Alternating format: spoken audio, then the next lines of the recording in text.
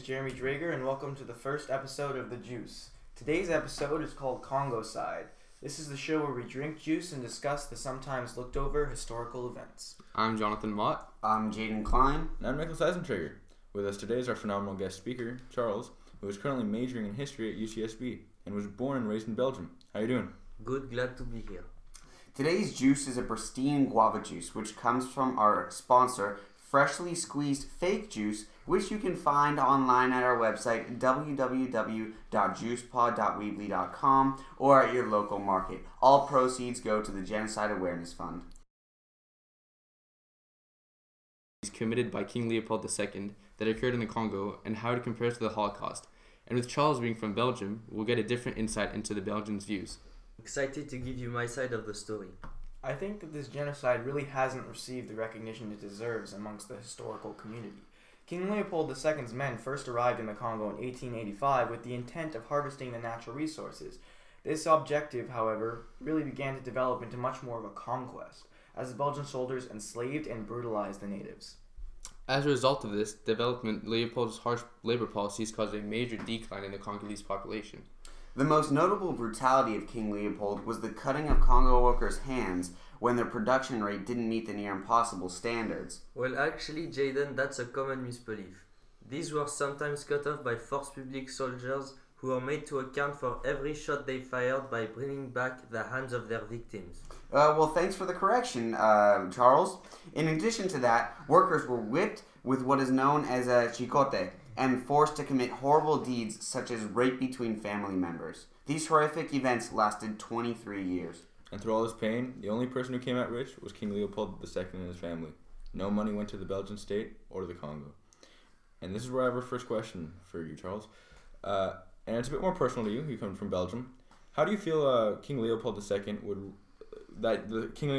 would risk putting such a bad rep on his country so he can get rich? Well, first of all, you have to understand that Belgium was not the only country doing this. So every European country was doing it. It wasn't very special in a way.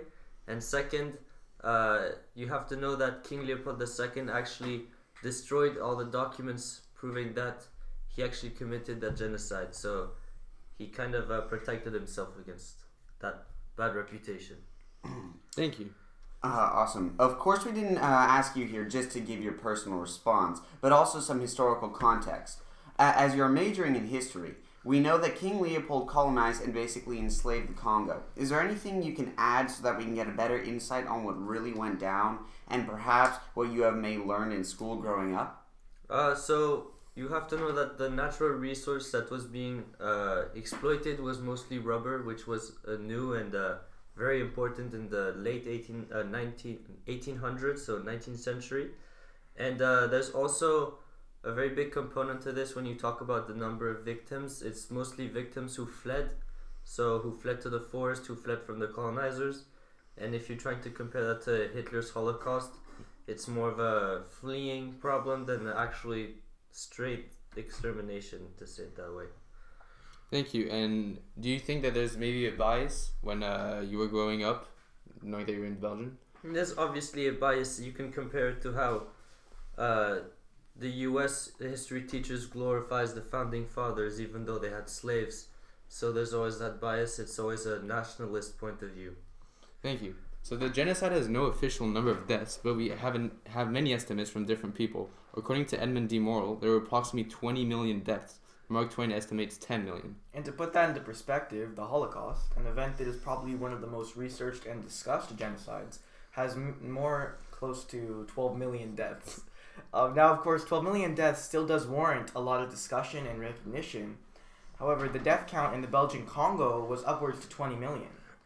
Charles, can you maybe talk on that and why other genocides can sometimes go unknown even though they have more or similar deaths to the Holocaust? Well, as I said before, the deaths in the Belgian genocide are complicated to count because most of them come from diseases, people who fled in the forest and died from starvation, people who just fled the country and may have been counted as dead even though they weren't.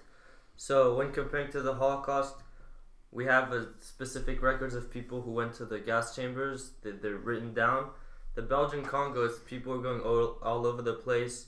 they were dying in very different circumstances. So that's why it's getting, in my opinion, a bit less recognition. Okay, so it's the difference between killed by disease versus directly killing the victims of the Holocaust. So there's a certain shock factor that makes this noticeable. Yeah, if you look at it in this scenario, a standout difference between the genocides is cause of death. I also think the intent of the killings had something to do with the notoriety of either genocide. What I mean by this is that Hitler wanted to wipe out an entire population of people, whereas King Leopold was just exercising his colonial control, of course in horrible, unjust ways. Charles, how do you think intent affects how widely known a genocide is? I mean, I think you're completely right in the sense that, as you said, Hitler's goal was to exterminate a specific strand of the population, whereas the deaths in Congo were mostly due to collateral damage from the colonial oppression. So, for example, King Leopold II didn't come with the intent of exterminating the Congolese people since he needed them to exploit the resources. So I think there's obviously, as I said before, it's kind of a confusion because people don't really know who died, why they died, and so the genocide is very spread out in a way. Also, I was wondering if maybe race had a play in the publicity of the events. Back then blacks were discriminated against, so I was thinking maybe people didn't care to publicize what was going down in the Congo. Yeah, that's a great point, Nick. In the past, people of different skin color were looked at less than humans, so possibly the fact that King Leopold was mass murdering black Africans made it so that less people cared, which then would of course led to the minimal publicity we see from it today. Yeah, going off that, I have a final question for you today, Charles. If this genocide was to happen in this day and age, do you really think that, do you think it could happen? And if so, do you think there would be a lot of publicity surrounding it? So I think this is an interesting question. The way to respond to this is I think it could happen. I also think it'd get a lot of publicity. But the problem is, let's take the example of the Rohingyas genocide in Myanmar that's going on. So there's a government that's doing an ethnic cleansing against a Muslim group. Everyone knows about it. However, with the ways states are set out and how they cooperate with other states, it's almost impossible for a modern state to declare war on another. So there is a genocide happening. People do know about it, but it's extremely hard to intervene because of diplomatic concerns. Well, thank you so much for joining us today. Charles, we all hope you enjoyed today's podcast here on The Juice. And again, we hope you stop by our website after this to purchase some absolutely divine guava juice. Also, make sure you tune in next week while we discuss the South's loss in the Civil War with our guest speaker, Ms. Kleinberger. And our editor is Jonothan Mott. Music is by myself, Nicolas Eisentrager. Our fact checker is Jeremy Drager. And our producer is Jaden Klein. To all our listeners, thank you for tuning in. Bye. Bye.